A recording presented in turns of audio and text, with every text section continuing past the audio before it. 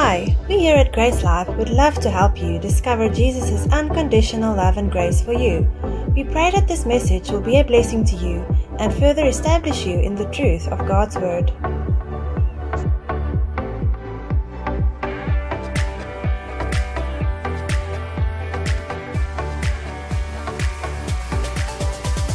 What a time to be alive. What an age to live in, the church age, the Holy Spirit age. Today is Pentecost Sunday, if you didn't know. It's an awesome time. It's the time when the Holy Spirit was miraculously and globally and gloriously poured out. Amen.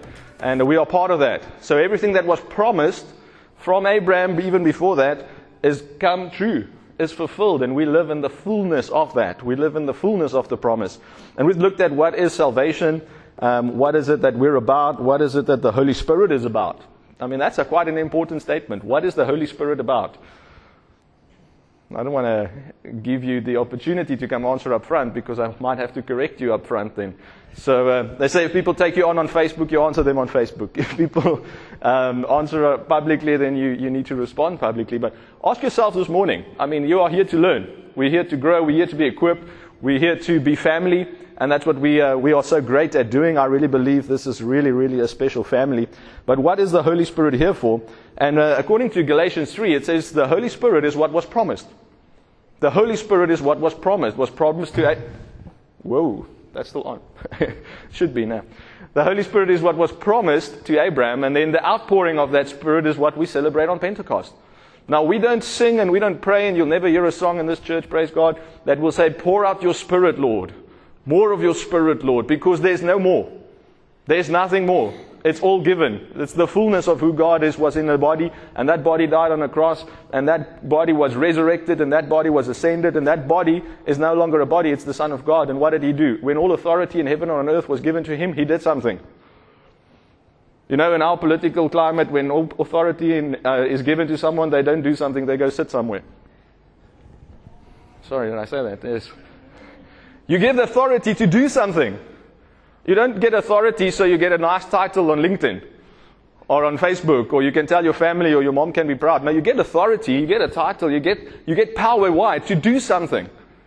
You get power to act. That's why you have that power. And then part of the promise, according to 1 John 2 and verse 25, this really blessed me so much this week, says 1 John 2 verse 25, and this is the promise that He hath promised us. You know, who's trusting God for a promise? Again, please don't raise your hand.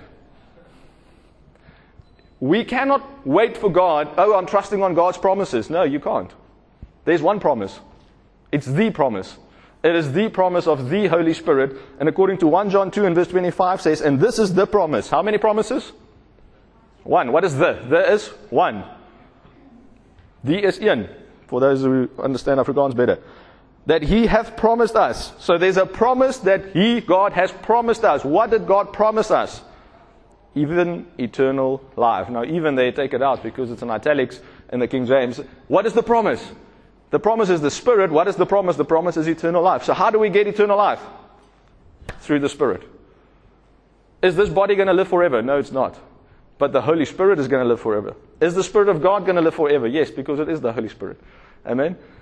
So what I'm going to share with you this morning is, again, because I love you now. So remember that. But what I want to share with you this morning is how to overcome every circumstance. How to overcome every circumstance. I mean, that's quite a big statement to make, isn't it? So let's pray before we go in. Father, we thank you this morning for Jesus. We thank you for the Holy Spirit that's poured out. We thank you that we can be excited about it, that we are empowered, that we are greatly blessed, that we're highly favored, but that we have been empowered from the gift, by the gift, the promise that has been fulfilled. Lord, we just thank you for your word that makes it so abundantly clear that you are about eternal life. You are about salvation and you're about the Spirit life. As we go into this time, thank you, Father, for open hearts and clear eyes, and thank you for your ministry. That we not be touched by the words of men, but by the words of God this morning. In Jesus' name. Amen. Amen. So Galatians 3 and verse 5. Galatians 3 and verse 5. I'm going to read two translations there. It says, then does He who supplies you with His marvelous Holy Spirit and works powerfully and miraculously among you, do so on the grounds of your doing what the law demands, or because of you believing in and adhering to and trusting in and relying on the message that you heard. So what Paul is writing to the Galatians is there's something happening. It's miraculous, it's marvelous, it's powerful, it's Holy Spirit. And he says, but does that come to you? Did it come to you because you obeyed the law, or because you heard a message? I mean, the answer is abundantly and evidently clear. It's about the message. Every time I say that word, I get tingles almost. I'm so excited about this message. Because why? It is the power of God unto salvation. Because God's power is unto what? Salvation. No one likes to think about that so much. Romans 1:16. The gospel is what? It's the power of God. Unto what? So why do we have power? For goosebumps. No, we have power for salvation. But what if I'm saved? Well, then you have power for the salvation of someone else. Amen? That is what God is about. God is about eternal life, and eternal life only comes through salvation, and not by works of the law, but by the hearing of the message, by the revelation of what Christ has done. And now we get to work out what Christ has done, what He has fulfilled, what He has reached. And so much of Christianity currently worldwide, and probably for ages before us, has been about not losing your salvation. So how selfish can you get? If your Christianity is about you not losing your salvation, how selfish can you get? See, I said I'm going to share because I love you this morning. No? I don't know about you, but when I grew up, Christianity for me was boring. It was for the uncool kids. It wasn't miraculous. It wasn't powerful. It wasn't super abundant. It wasn't glorious. It wasn't out of this world. It wasn't healing power. It wasn't manifestation of God's presence. It wasn't anything that it is. Amen? So even in kids' church, I was with the kids' church the other day. Not in the service, but when they had teen time. And again, we just reiterated, when we share, whatever we share, if we share Noah unto Jesus. When you share Daniel and the lions, then, that is the picture of Jesus. Whatever we share, we can't share different stories with kids. We need to share this story, the message, which has been portrayed and promised through the Old Testament. Yes, through Samson, through Noah, through Jonah. Jesus said, this generation will have no other sign but the sign of Jonah. So what does it mean? It says Jonah is not about a fish.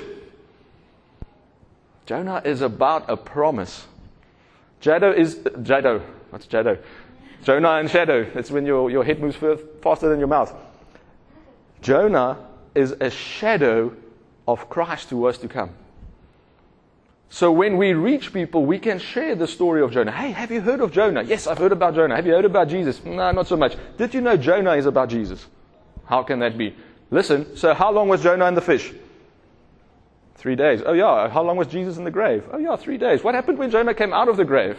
Oh, the whole town was saved because of the message of righteousness. Oh, okay, so Jonah was what? He was a preacher of righteousness. Guess what? He was a foreshadow of Christ to come, and this is what it means. All of a sudden, this thing we call the Bible makes sense.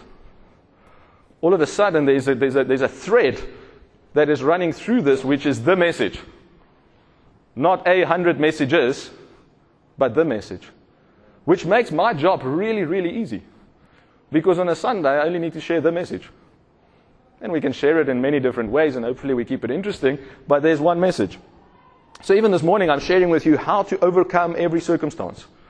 How to overcome every circumstance. And what we're busy with, we're looking at getting to know God better, we're looking to live according to God's will, and we're looking to live with the Holy Spirit. But I believe this message came to me in a dream that I had this week. Now, before you get excited, please wait and check that the message aligns with the Word, or the dream aligns with the Word. Because a lot of people get excited about dreams. And if the dream doesn't align with the Word, then the Bible actually warns us against that. But that's one way that God speaks to us. In the book of Acts, we see a vision came in the night time, or a night vision, or a dream.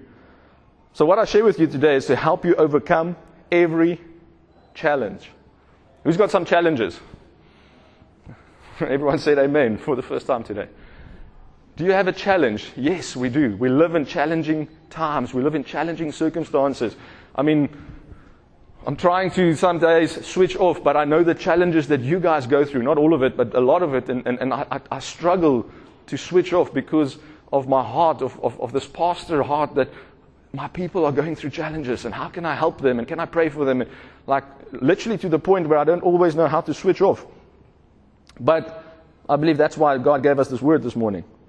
Now remember, I didn't say I'm giving you the answer to solve every circumstance. Sorry, I don't have that. Not even Jesus did. Jesus said, take heart, in this world you will have tribulation. Okay? But I'm sharing with you how to overcome that. Not make it disappear. I'm so sorry, but I can't. Because I will be lying. Okay? So the key to overcoming every circumstance. Are you ready for it? Henry is ready for it. It is consider others as more important than yourselves.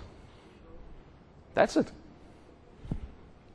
Consider others as more important than yourselves. Because if it is about your circumstance, it's about your salvation, it's about your issue, it's about your problem, it's about your financial situation, it's about your family, then it's going to be about you. But how do you overcome that? It is, you just live in a way that says it's not about me. So I was thinking about it. Why do we want to be like Paul? Who wants to be like Paul? This is a good time to put up your hand. Not everyone wants to, I know. Why do we want to be like Paul? Because Paul wanted to be like Jesus. Okay, so Paul is not who we worship Jesus.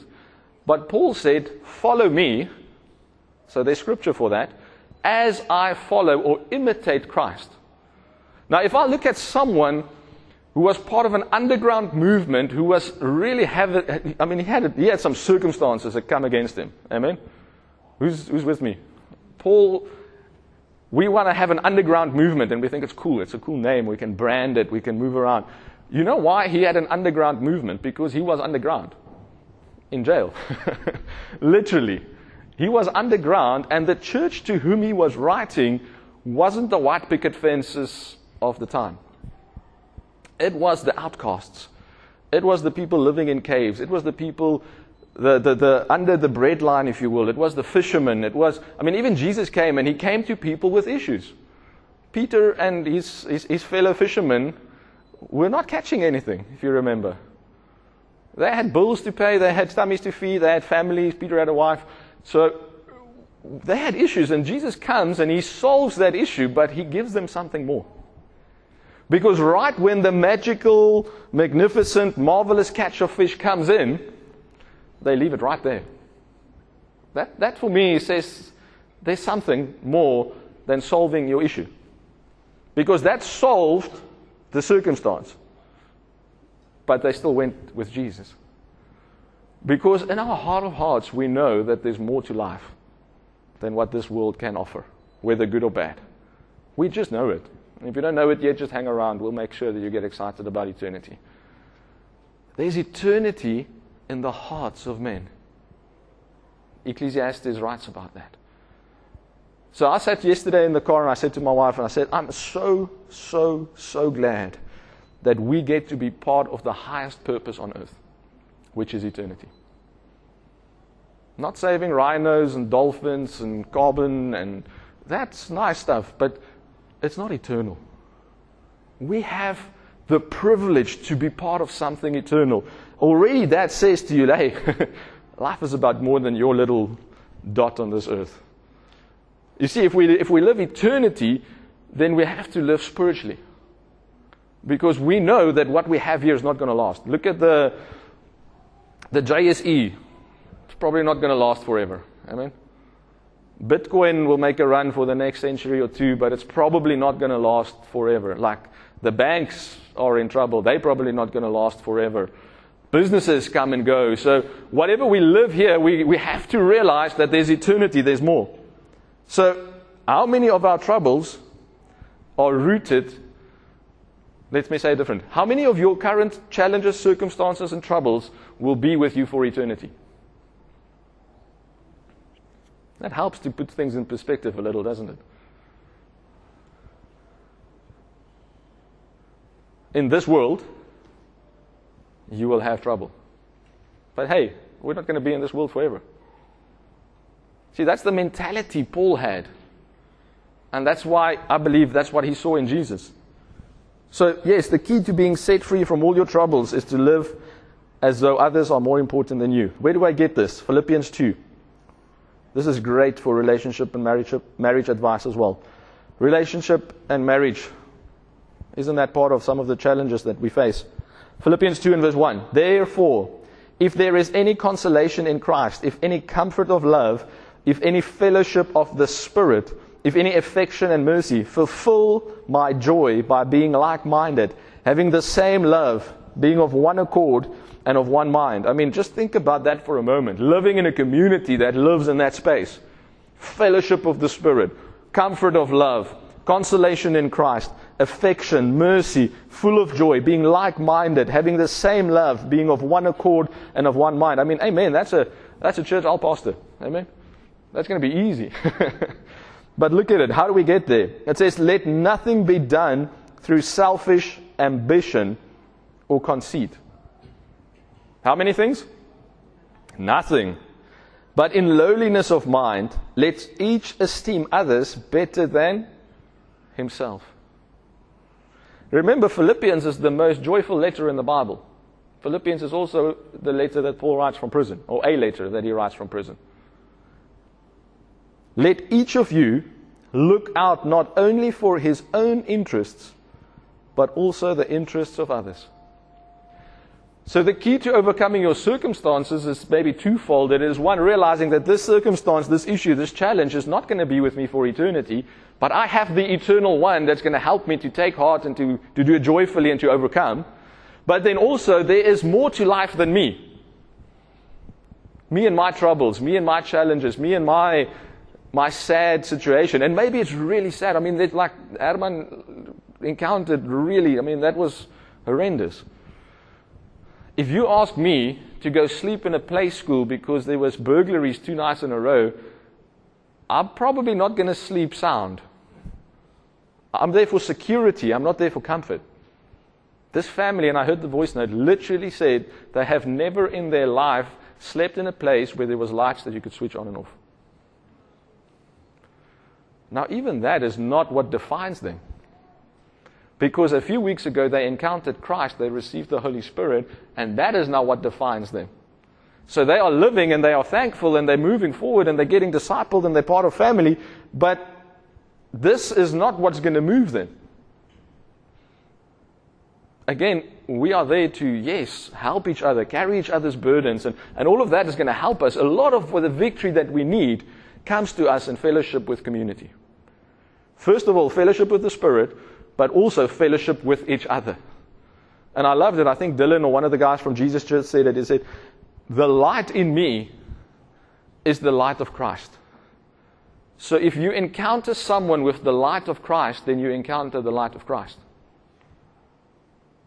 Sometimes you are just not there where you're going to get the greatest revelation and download from the Spirit. You're just not there mentally. You're caught up in your circumstances. But guess what? You've got brothers, you've got sisters, you've got family that can help you, that can pull you through, that can disciple you, that can sharpen you. Proverbs 27:17, it says, so one man sharpens another. The Amplified says through discussion. So that's one of the things we're trying to do, is to make a church where we have discussion, where it's not just this Greek mindset where the guy up front knows a few things and you need to learn what he knows. No, we're wanting to make discussion. Now, obviously, just the way that we set up doesn't facilitate that. And I'm still praying how to change that, amen? But that's why we have life groups. And to be honest, if you're not in a life group, you're not getting the full package. I promise you're not getting the full package. Because I and Natasha and the leaders, we are running around, we're trying to look after people, but our structure is you go to your life group leader and they come to us. Because that is how we all stay sane. Amen. That is how we preserve. That is how we share. That's, I believe, how Jesus would do it. Because Jesus said, let them sit down in groups. He had to feed thousands. But he didn't give them each a piece of bread. He gave it to the disciples. And the disciples in their hands saw the miracle happen when they handed it out. So again, I'm inviting you to become part of this. We're not making announcements because we have to say something. We announce what we feel on our hearts, and we announce what we value. And that's why you hear about life groups so often. But let each of you look not only for your own interests, but also for the interests of others. Amen? Being like-minded, having the same love, being of one accord and one mind. That's unity. Now, how's this even possible? Peter, I didn't come today to hear about this. I came to hear about Jesus. Well, this is Mr. Graceman Paul who wrote Philippians, isn't he? You see, when we get over ourselves, then we get to be about the things of Christ. When we get over ourselves, then we get to live for more. So 1 Thessalonians 5 and verse 23 says, and the very God of peace sanctify you wholly. Holy, that's all of you.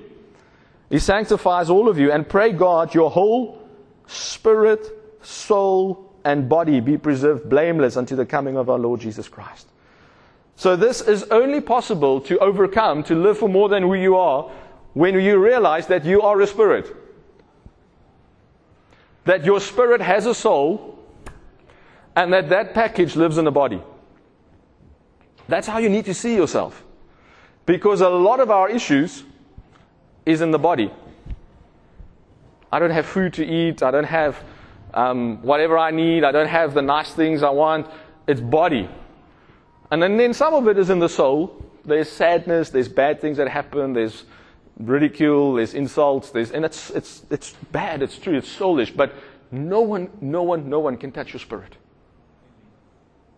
So how do we live this overcoming life? Is we need to realize that we are spiritual.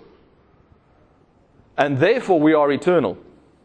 So just by changing your perspective, you're already going to see the problems we face are not that big. Because firstly, they're not spiritual, because eternally you are secure if you're in Christ. If you're not, come, let us pray for you afterwards and pray with you. And we can deal with your eternal problem. I mean, if your eternal problem is solved, like, let's go to bed and have a good night's rest. Amen? Really, what can be so bad if your eternity is safe and secure? Well, your neighbor who's not safe and secure, that should probably keep you up a bit. Now, that's maturity. Okay, so today is really an invitation to maturity. It's because I love you, no? Only when we are able to take ourselves, our challenges and our needs less serious. Only when we will be able to consider others as more important than ourselves. Only when we will be able to bear one another's burdens. Only then will we be able to love like Jesus, by laying down our lives for each other. What is the greatest form of love? Jesus said it. That you lay down your life. That you give your life for a friend. Amen? And that's a privilege to do so. It's not easy. I'm reading this book, Bringing Up Boys, and I was reading it in the week. I want to read something to you. It's an account of a recall of the Titanic. So who's heard of the Titanic? Okay, not the movie, the boat. They actually, they're quite critical of the movie and say that it's really not an accurate portraying of what happened, especially around the lifeboats. And I'll read why, and then you can come sort of on your thinking with us. So it says, then we came to the last room. So these guys went to exhibit of a lot of the Titanic artifacts, he and his wife. And it says, and the names of those who died were inscribed in alphabetical order on glass plates. What struck us both was the scarcity of females on the list. Indeed, 1,339 men died on that tragic night. 1,339 men died. Jock, sit gou vir die aircon af, man. Mense kry koud. 1,339 men died on that tragic night, but only 114 women. 114 women. And 56 boys and girls. Okay? Why this disparity? Because with very few exceptions, husbands and fathers gave their lives to save the wives and children. It was one of history's most stirring examples of sacrificial love. Those doomed men disappeared into the icy waters of the Atlantic in order that their loved ones might survive to see another day. That is why the Titanic is called the ship of widows to this day. The ship of widows. Why? Because the men gave up their life. Because that is the highest form of love, is to lay down your life. Now, that's not why I'm reading this. We go on. It says, I was discussing this historic event recently with a young author, Ned Ryan, son of US Congressman, whoever, he sent me a written account of Reverend John Harper of Glasgow in Scotland, who was on the Titanic the night it sank. He is one of the men who cried out as the mad rush for lifeboats began, "Let the women," listen to this, "children and unsaved into the lifeboats." What a man. Not for rivalry or to be a gentleman, no, the unsaved. You see, he had some circumstances. The Titanic is sinking, there's not enough lifeboats. How big is your problem? But he realizes life is about more than this. And he realizes that if people go without Jesus right now into these icy waters, they will never be with him in eternity. And he gives up his place. But that's not all. Then he kissed his only daughter Nana goodbye for the last time and placed her in the hands of one of the ship's officers aboard a lifeboat. Soon he was immersed in the chilly waters of the Atlantic. This is Ned's description of what happened next. Concerned not with his life, but for the dying around him, Harper with his last breath swam to the dying souls and cried out for them to be saved. "Believe on the Lord Jesus Christ and you will be saved." As his strength began to ebb, Harper called out to a man clinging onto a piece of timber, "Are you saved?" "No," was the reply. A few moments later, Harper and the man came into contact again. "Are you saved yet?" "No," was again the reply. "Believe on the Lord Jesus Christ and you will be saved." Harper cried out one last time and with that slipped beneath the waves. The young man clinging to the board was rescued and was later to testify that he had indeed been saved that night, not only by a rescuing ship, but by the words of John Harper. That's touching. That is, if you realize what life is about. That speaks of a maturity, that speaks of an eternal. See, we can fight about worldviews, but it's really not about worldview, it's about, do you see eternity? Because we can have opposing worldviews and then miss eternity.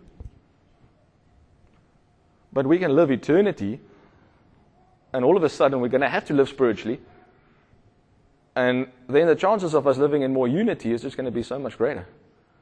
And you know what happens next is then we don't always deal with issues, but our relationship enriches to a place where we don't have to talk about the issues because we can talk about how do we reach more people for eternity. And all of a sudden there's going to be energy, there's going to be passion, there's going to be a flow, and the Holy Spirit really came for that reason. Again, John Harper, his circumstance, his issues wasn't solved. He died that night. I hope he shared the gospel as he swam, because that's how people get saved. They need the incorruptible seed, the word of the gospel. But that's not the point so much. It is this man lived. This is real love. And what did Jesus say? "By this will men know that you are my disciples, by your love for each other." So I'm not saying, please never again phone me with an issue. I want to love you, and I want to love you in and through and with your issue. But I want us as a family to move past that and to live for more. Now, I'm not saying that I'm there. You know what? You preach to yourself the loudest first, and then let's see what happens. But if you were on the Titanic, would that be your default? Mine is probably it wouldn't, because that's why it touched me so much, that message. But I want to mature to a place in the Spirit where it is not about me, it's not about my circumstances, it's about the unsaved. It's about eternity. It's about laying down your life. So this is a call again to maturity, a call to being the powerful and effective spiritual force that we were instructed to be. A call to be effective ministers of the covenant of the Spirit of life. That's so beautiful. Philippians 2:19, we read on, it says, "But I trust in the Lord Jesus to send Timothy shortly unto you, that I also may be of good comfort when I know your state. For I have no man like-minded." Remember, we're coming from Philippians 2, verse 1 to 4, about like-mindedness. He says, "Who will naturally care for your state," not his state, but your state. "For all seek their own, not the things which are Jesus Christ's." You know how many issues we solve when we stop looking to our issues and we look to the things about Jesus. We start living for more. For all seek their own, all except Timothy, not the things which are Jesus Christ. Now, maybe you think, I thought this is a grace church. I thought it's about the love of God. I thought it's about all these things. Thank you for asking and pointing that out. But John 15:13 says, greater love has no man than this, that a man laid down his life for his friends. The words of Jesus. 1 John 3:16, hereby perceive we the love of God, because he laid down his life for us, and we ought to lay down our lives for the brethren. 1 John 3:23, and this is his commandment, that we should believe on the name of his Son, Jesus Christ, and love one another. You see, by this will men know that you are my disciples, by your love for one another, not by your holy, sinless lives.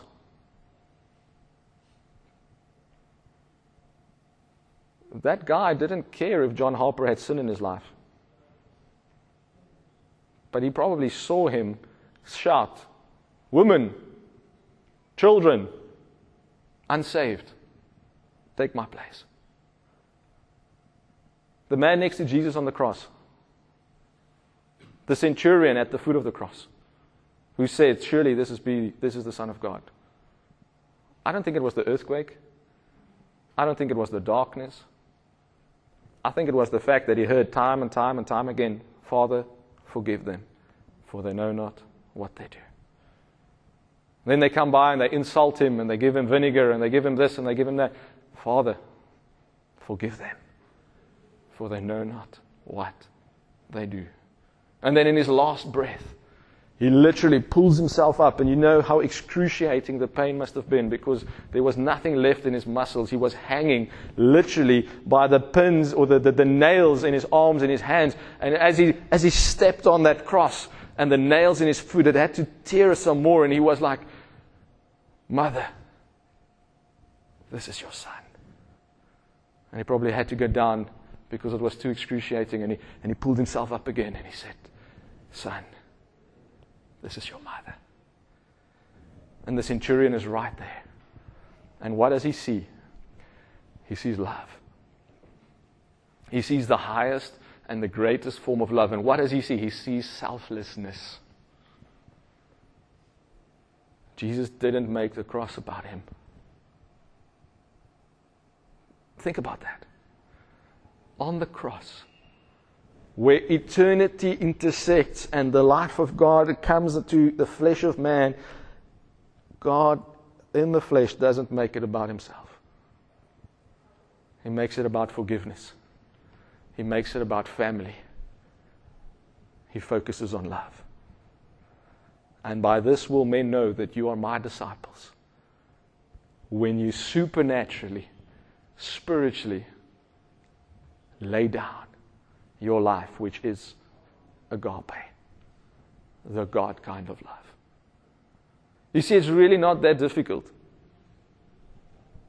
It's impossible. But not with God. With God, nothing is impossible.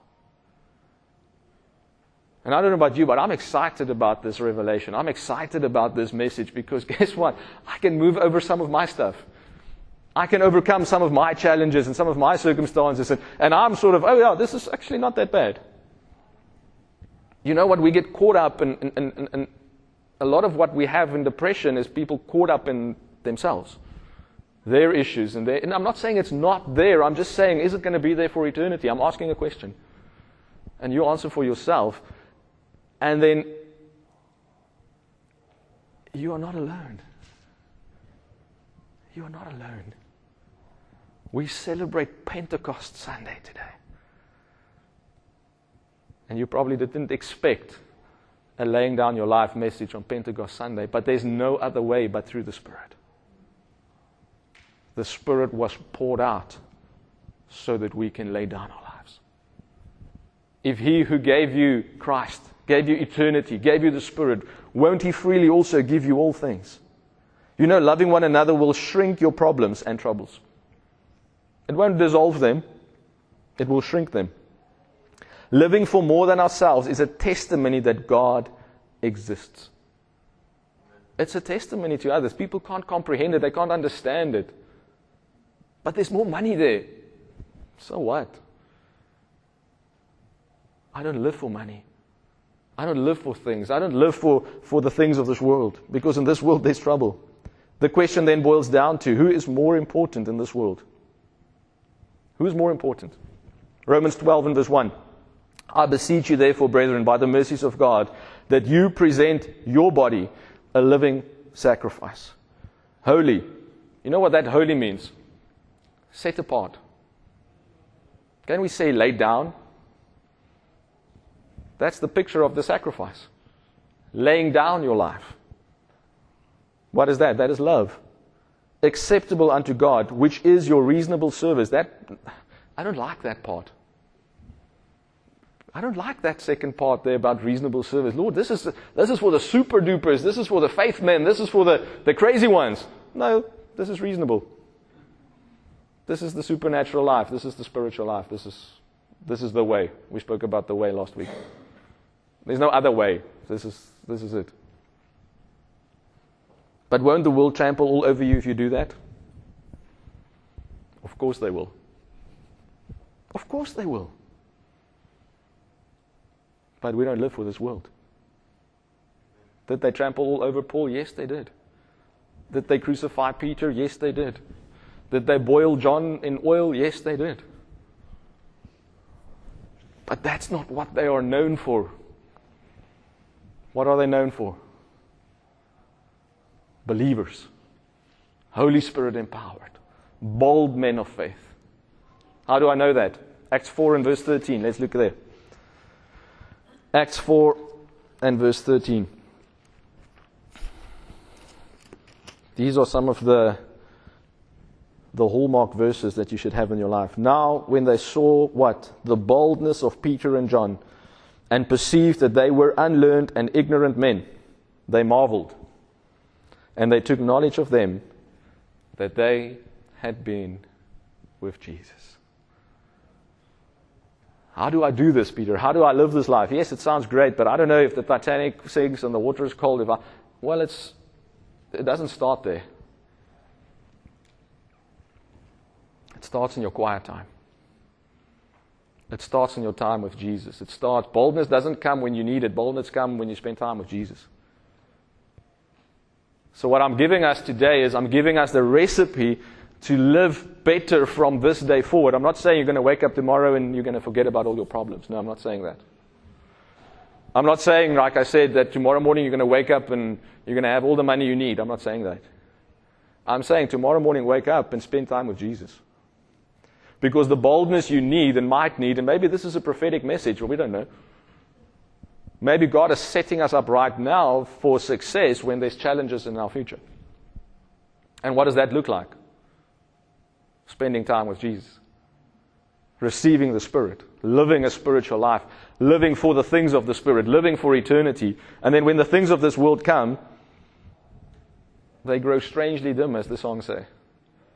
Where in the eyes of His glory and grace. Even that song doesn't say it's going to disappear. It just says it won't be your focus.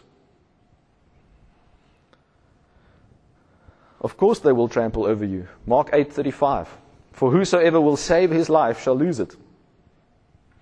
I just love when the Bible is just like punchy, contradictory to this world.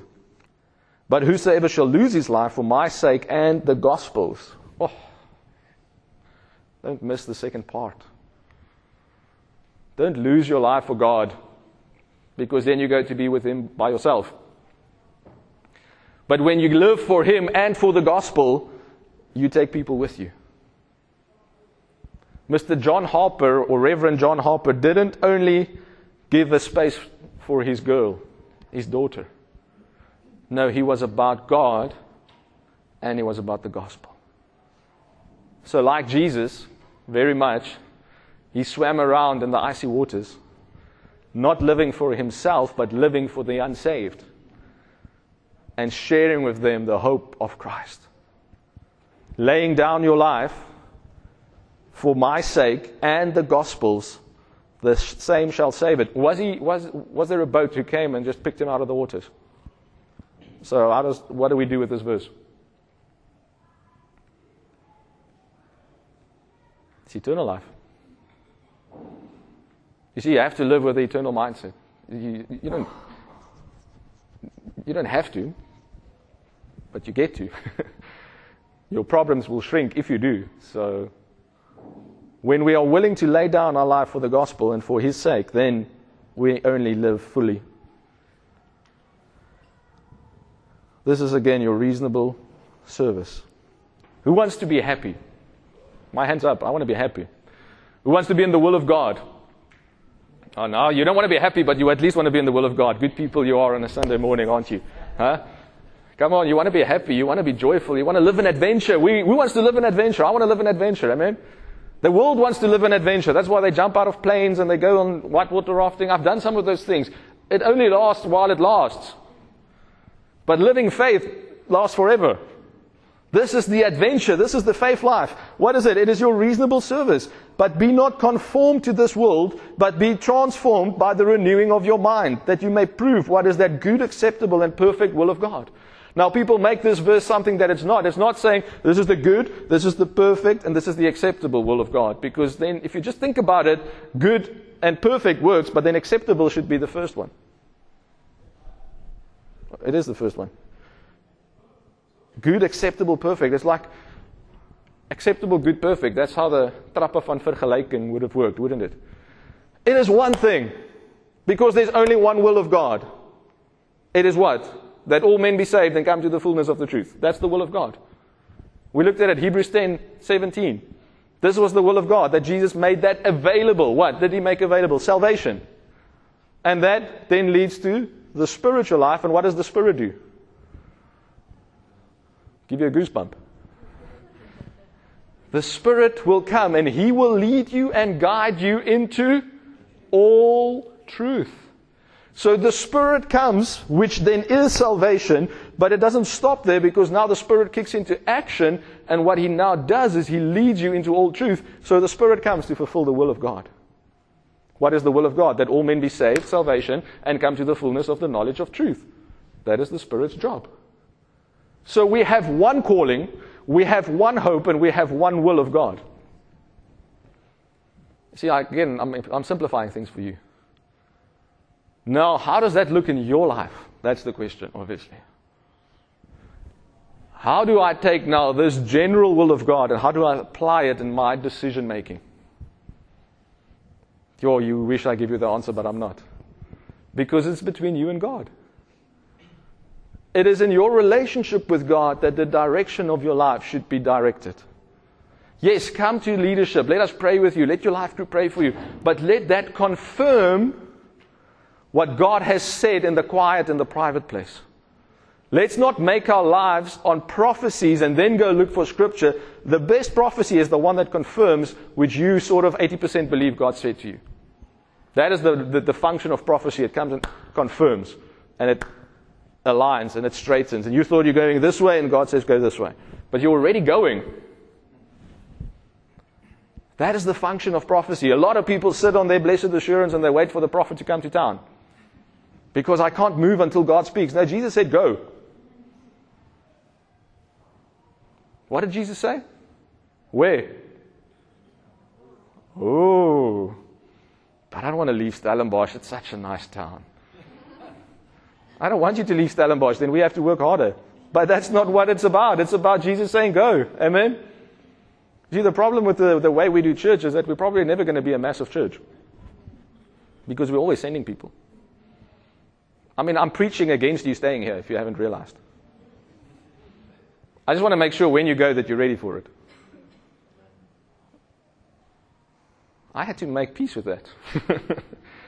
Because what is your definition of success? If your definition of a successful church is a building and 1,000 people, then you're not going to stay long with us. But hopefully we can challenge that to say, is your definition of success aligned with God's definition of success? Because if Jesus said go and the church measures stay as success, then we have a problem. Now, I'm not saying everyone pack your bags and let's go to Pakistan. Because probably not all of us will come back, will we? I'm saying is you need to, in your relationship with God, find a direction that is going to help you manifest the will of God. Which is what? That all men be saved and come to the knowledge of the truth. So if you have a job opportunity, ask yourself this. This will help you. Now I'm getting practical. Ask yourself, will this lead to more men being saved? And will this lead to more men coming to the fullness of the knowledge of truth? But Peter, what about the pay and the pension fund? No. What is God's will? That you have a great pension fund. The word pension doesn't exist in Hebrew. Sorry. The will of God is that all men be saved and come to the knowledge of the truth. And you realize what? This verse, Romans 12 and verse 2, is the invitation to the adventure. But we just can't get there. Because we have this mindset of what I have to give to God. Where this says, just lay down your life and I'm going to give everything you've ever dreamed of and more. If you can get over that, you probably won't cry when you reach heaven. If you don't, the Holy Spirit will dry your tears, don't worry. Because what is going to happen is you're going to realize that you've wasted years on this earth, living for the things of this earth, worrying about the problems of this earth, laying awake at night, stressing, being anxious. Didn't the word say, don't be anxious? Philippians, read on, Philippians 4. Don't be anxious. Paul is waiting to hear if he's going to die. That's Philippians, that's the context. And he's sitting there, it's like, I don't know, really, to die is going to be awesome. It's probably going to hurt, Paul. I mean, they're not going to give you a nice injection. They're going to probably make it count. It's not about it. And then he goes sit on the other side of his little cell. He says, you know what? To live.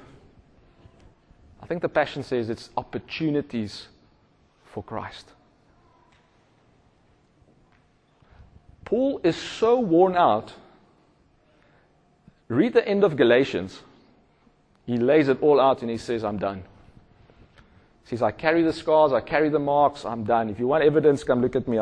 I've been shipwrecked, I've been stoned, I've been beaten, I'm done. I don't have anything more to give. He's tired. He wants to die. You see, to die is often easy because it's once off. But to live for Christ is daily. And Paul comes to a conclusion and he says, guess what? I think I'll live some more. For your benefit, not for mine. He probably didn't sleep well, not because he was worried, because of the aches of his body. Because of the smell of where he lived. Because of the food he ate or didn't get. He said, guess what? To live is opportunities for Christ. One of my favorite verses is where the Bible says, God is not a respecter of persons or people. So it's Brother Andrew who smuggled Bibles into the Middle East. And they wrote this book about him, and he became sort of a famous speaker and stuff. And he said he's confused. He says, why are you confused? You're this hero. He says, I thought this is my reasonable service. I thought this is what every believer not should be doing, is doing. You see, we get to live the adventure, but it's a little bit easier if we do it together. So this is a nice grace bubble. I like our grace bubble. Amen? But let's make sure this is only a bubble on a Sunday morning. And even then, let's be open to everyone who walks in here for the first time, the second time, the third time. Because really, church is not about us. It's about the unsaved. Worship is not about how you feel. Because then you're not worshiping the one we worship here. We worship God. Yes, He's dancing over us. He's singing with us. But what is our reasonable service? It's saying, yes, Lord. Yes, Lord. You see, we want to make faith something complicated, something that it's not. Jesus said, no greater faith have I seen than what? The centurion. The one who understands commands. Authority. Rank. Jesus said, I give you a command. We treat it as an invitation. It's comfortable. It's first world, it's the West, it's aircon is too cold, it's an opportunity, it's a decision. I was standing in the shower this morning, I was thinking, I wonder if Shane is wondering if I'm going to be at church today. No, because then I wouldn't be in the position that I am. I'm sharing too much this morning. I was like, no, because we have to be accountable. If we want to make a difference in this world, we have to be accountable. We have to be there. We have to say yes and then stick to it. We have to say, yes, Lord, I'm going to live this life and then do it. It's not a daily decision. It's a command. And you can, God is gracious. He's not going to, He's not going to keep you to it. But you are missing out. And that's really the crux of Romans 12. It is, guys, this is it. This is what you've always been looking for. But guess what? It's not wrapped in the paper that you thought it would come in.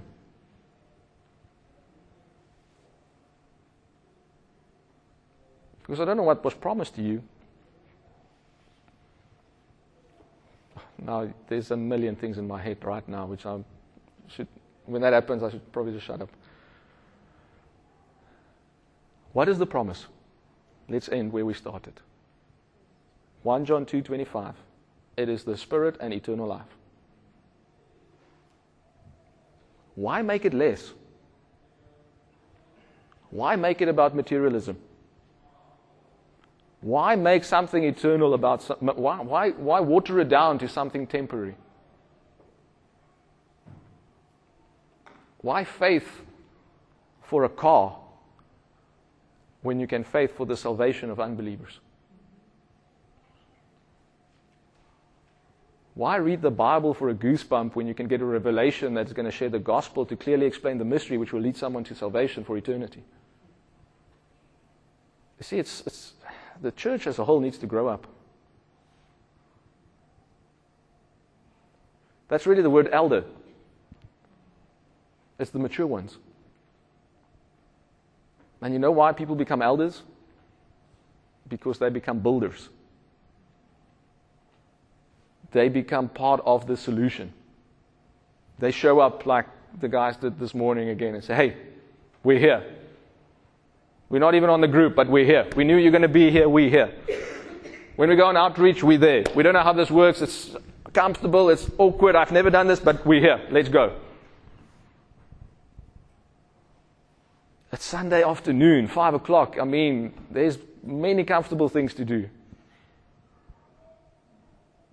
But guess what? You're going to wake up Monday morning and it's not going to be, there's nothing going to be left over of that comfort. Maybe a hangover. But here we stand because we went on an outreach to Soloris Pass where there's nothing. A church we planted, by the way. That's why we're responsible. It's a child of ours. It's a family. It's not just somewhere out there. We planted that church from within this Stellenbosch body. 40 people we planted out. It was the most scariest day, one of the scariest days of my pastoring. We came one Sunday, we were 100 people. The next Sunday we came, 40 were gone. How do you keep the vibe? Oh, we should have had the best vibe ever. Why? Because we planted a church. Maturity says, yes, Lord. Can I come early? Can I come help? Can I sing louder? Can I clap hands? Where can I come? Because we've planted a church. And today, that family is in church because we planted a church. Because we reached out. And we're not building a house to get more people to church. No, they're already in church. You see, we can't, that's bribery. That's not salvation.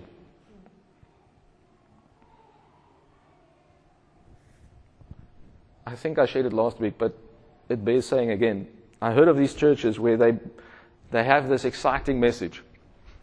And then they say, if you see outside the window, there's a truck full of bricks.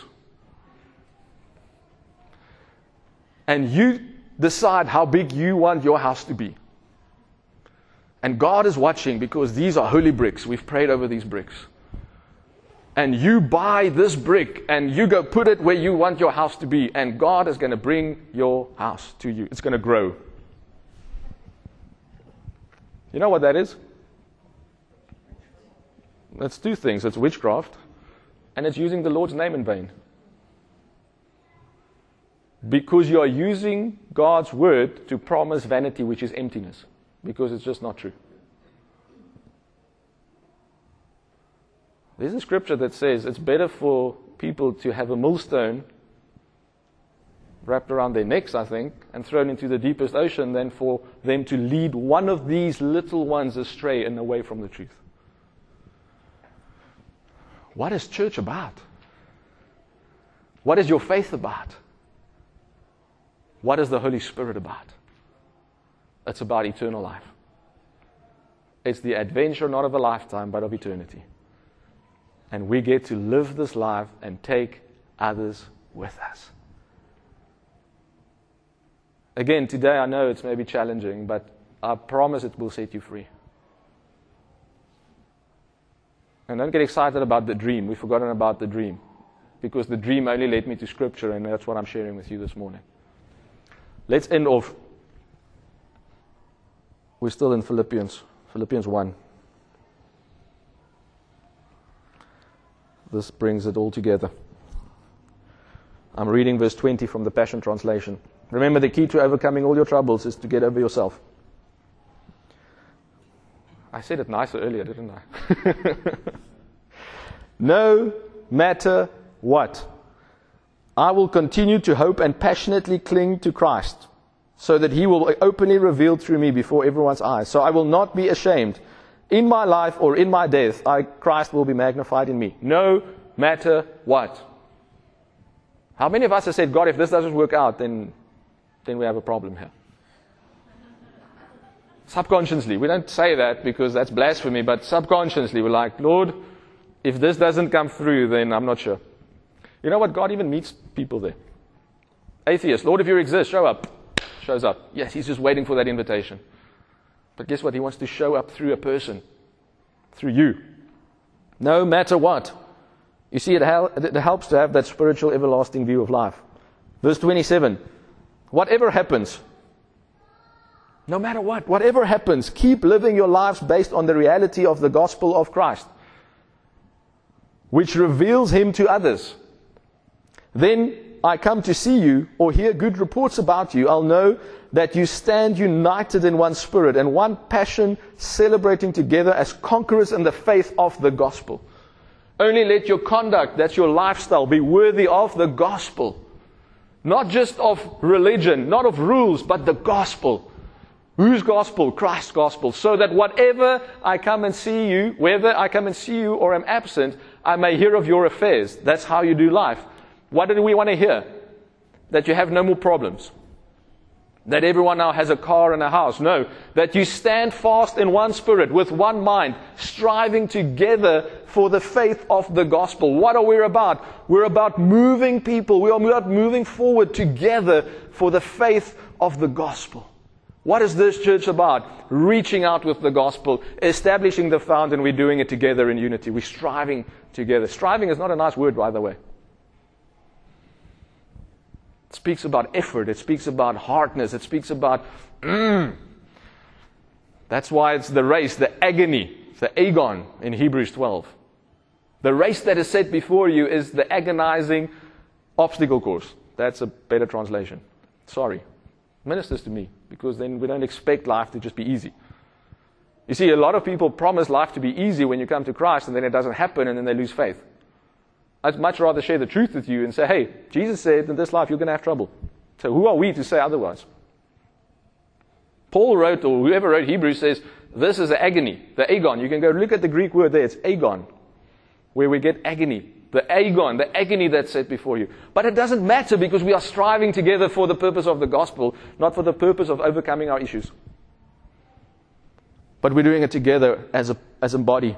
Stand united in one spirit, celebrating together as conquerors in the faith. Verse 28, and then you will never be shaken. There's the promise. What does the New King James say?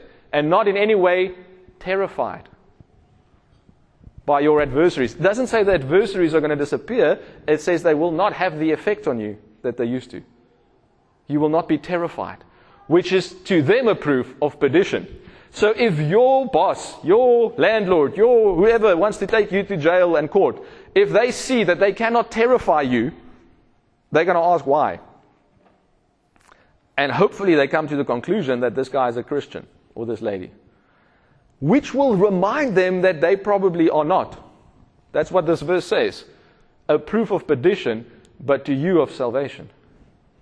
And that from God. Because what they will realize is the fact that they cannot terrify you means that you live for more. That your source is different. That you have eternity. Because you are spiritual. So what do we take home today? We are spirit beings with a soul that needs to be renewed and transformed, living in bodies. That is the order. So when you have your problems, your challenges, you have to measure it to that order. And I promise you, a lot of the issues we face is in this bottom part. Also in the soulish realm. But that's why we have our minds renewed and transformed, according to Romans 12:1. Because when our minds are renewed and we lay down our bodies, then we live the adventure. Not that difficult, is it? It's impossible. But that's why we have the Spirit. Amen? We'd love to hear from you. If you'd like to connect with us, or if you'd like us to pray with you, please contact us at info@gracelife.co. If you'd like to order more resources or discover more about us, you can visit our website at www.gracelife.co or find us on Twitter, Facebook and YouTube.